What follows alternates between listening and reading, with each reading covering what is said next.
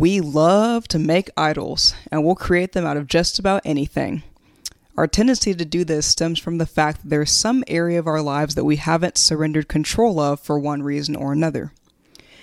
So the question to ponder during this episode is, what or who do I love more than God? My name is Sydney LaFleur Murphy, and welcome to the Life at Peace podcast. This show is all about tackling the stuff that fuels our everyday demands, doubts, and dysfunction in our perpetual pursuit of peace. Get ready for deep thoughts and challenging topics, all grounded in biblical truth. Enjoy the show. The term idol has been part of our culture forever. We have shows like American Idol that's been on for 1,000 seasons. We use terms like, "You're my idol," or "So-and-so is my idol." And we don't mean any harm when we're saying it usually. It just is used to convey that we really admire someone, or we like the qualities they have, or they embody some other characteristics that we want for ourselves, right? But when we're a Christian, this word kind of is loaded with a whole different meaning, and we got to be more mindful of that. So I'm going to start off with a passage from Exodus chapter 20, verses 3 through 5. And before we jump into this, the context is that God is speaking the 10 commandments. He's going through each of them one by one. So it's a little short passage here, but I'm going to read it for y'all. So starting in verse 3, "You shall have no other gods before me." Verse 4, "You shall not make for yourself a carved image, any likeness of anything that is in heaven above, or that is in the earth beneath, or that is in the water under the earth." Verse 5, "You shall not bow down to them nor serve them, for I, the Lord your God, am a jealous God, visiting the iniquity of the fathers upon the children to the third and fourth generations of those who hate me, but showing mercy to thousands, to those who love me and keep my commandments." And that last part, showing mercy to thousands, was verse 6. Okay, so I lied. Chapter 20, verses 3 through 6. Okay, so let's break this down. "No other gods before me," that's verse 3. This is its own commandment, okay? And then God goes on to say in verse 4 that we shouldn't make any carved images of anything and bow down and worship them, which is its own commandment. This is separate from verse 3. Now, this struck me, this stood out to me because growing up and reading this passage, or at least learning about it, hearing it taught, I always thought that verse 3 and 4 were kind of saying the same thing. I lumped both of them together. No other gods before me, don't make any carved images. But they're separate, which gave me pause because verse 3 in particular, I believe it can include man-made gods like statues, monuments, other artifacts that we want to create and try to worship. But verse 3, I believe, can go even beyond that and apply to anything that we've elevated to the position of Lord in our life or to the position of God. There are several things that fit into this category of Lord if we allow them to. You have fitness, nutrition, you got money. That's a big, very common one that comes to mind. There's work. We can elevate reputation, like how others perceive us, how they view us, our family and friends, material possessions, and even our gifts and talents. Now, the interesting thing about this list is that everything I've just listed are all good things. Well, arguably, maybe money can stir up some contention, but I think that's only because money exposes the greedy, selfish side of humans, which is a social justice rant for another time. But other than that, everything else you could argue is a good thing. They're gifts from God. James chapter 1 verse 17 says that every good and perfect gift is from above, coming down from the Father of the heavenly lights, who does not change like the shifting shadows. So all the things in that list can be considered good and perfect if viewed in the right perspective. Now, the problem with good things is that we can enjoy them a little bit too much and forget their proper place, and we can elevate them a little bit too high or past what they should be. And herein lies the issue, or the answer to the question of what is an idol. Tim Keller, who I wish I had followed more closely before he passed on, but he was a great pastor, teacher of the word, and theologian. And my work group, at work, my team did a book study on one of the books he wrote called Every Good Endeavor. And in this book, he describes idols as very simply good things that are made into ultimate things. Now, the premise of this book is God's design for work, his original design, how we jacked it up, and consequently how we should work to restore that original design for work and how we can see that manifested in the present day. So it's a very good book, and I highly recommend it, especially if you like checking out new things and, if you're interested in the study of work like I am. But good things made into ultimate things, and that definition to me was very profound because typically, we hear idol, don't have any idols, don't create any idols. If you, especially growing up in church or just in the Christian community, and you're like, stay away from those, and you really tend to think of them as, or internalize them as, these inherently evil things, but that's not really the case. The reason why we're even tempted to make idols is because they are good things that appeal to us in multiple ways, and we, instead of just letting them be good things, we want them to be God, even if we won't come out and admit that. So we usually don't create idols on purpose. Rather, I would argue that maybe it's a consequence of trying to understand a supernatural God in a natural world. So what I mean by that is it doesn't take faith to worship an idol because we see it right in front of us.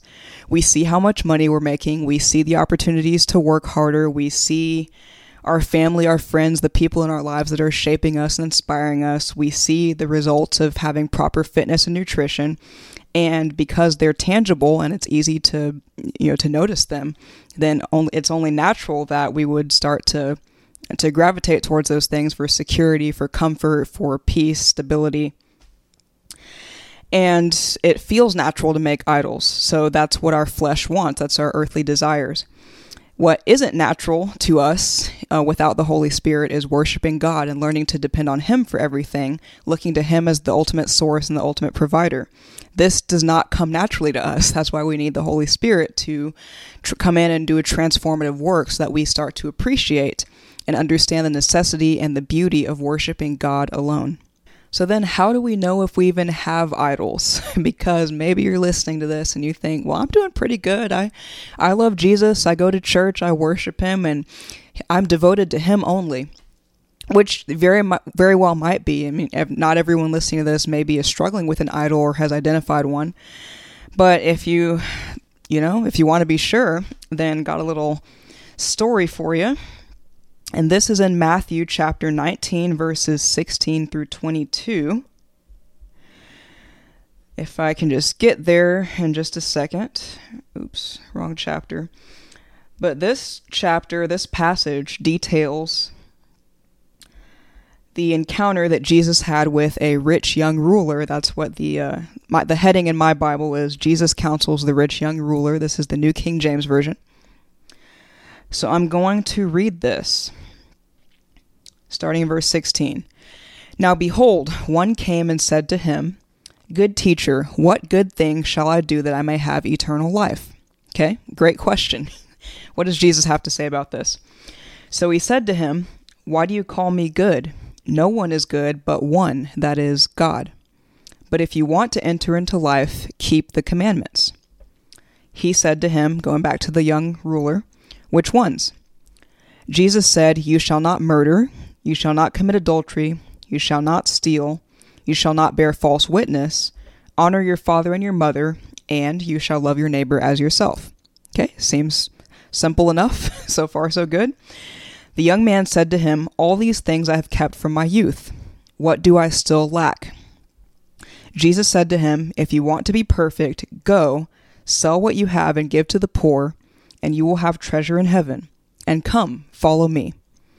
But when the young man heard that saying, he went away sorrowful, for he had great possessions. The end. That's where the passage ends. Okay, so a lot to unpack there. Now, the original question I posed to y'all was, how do you know, or how do we know if we have idols?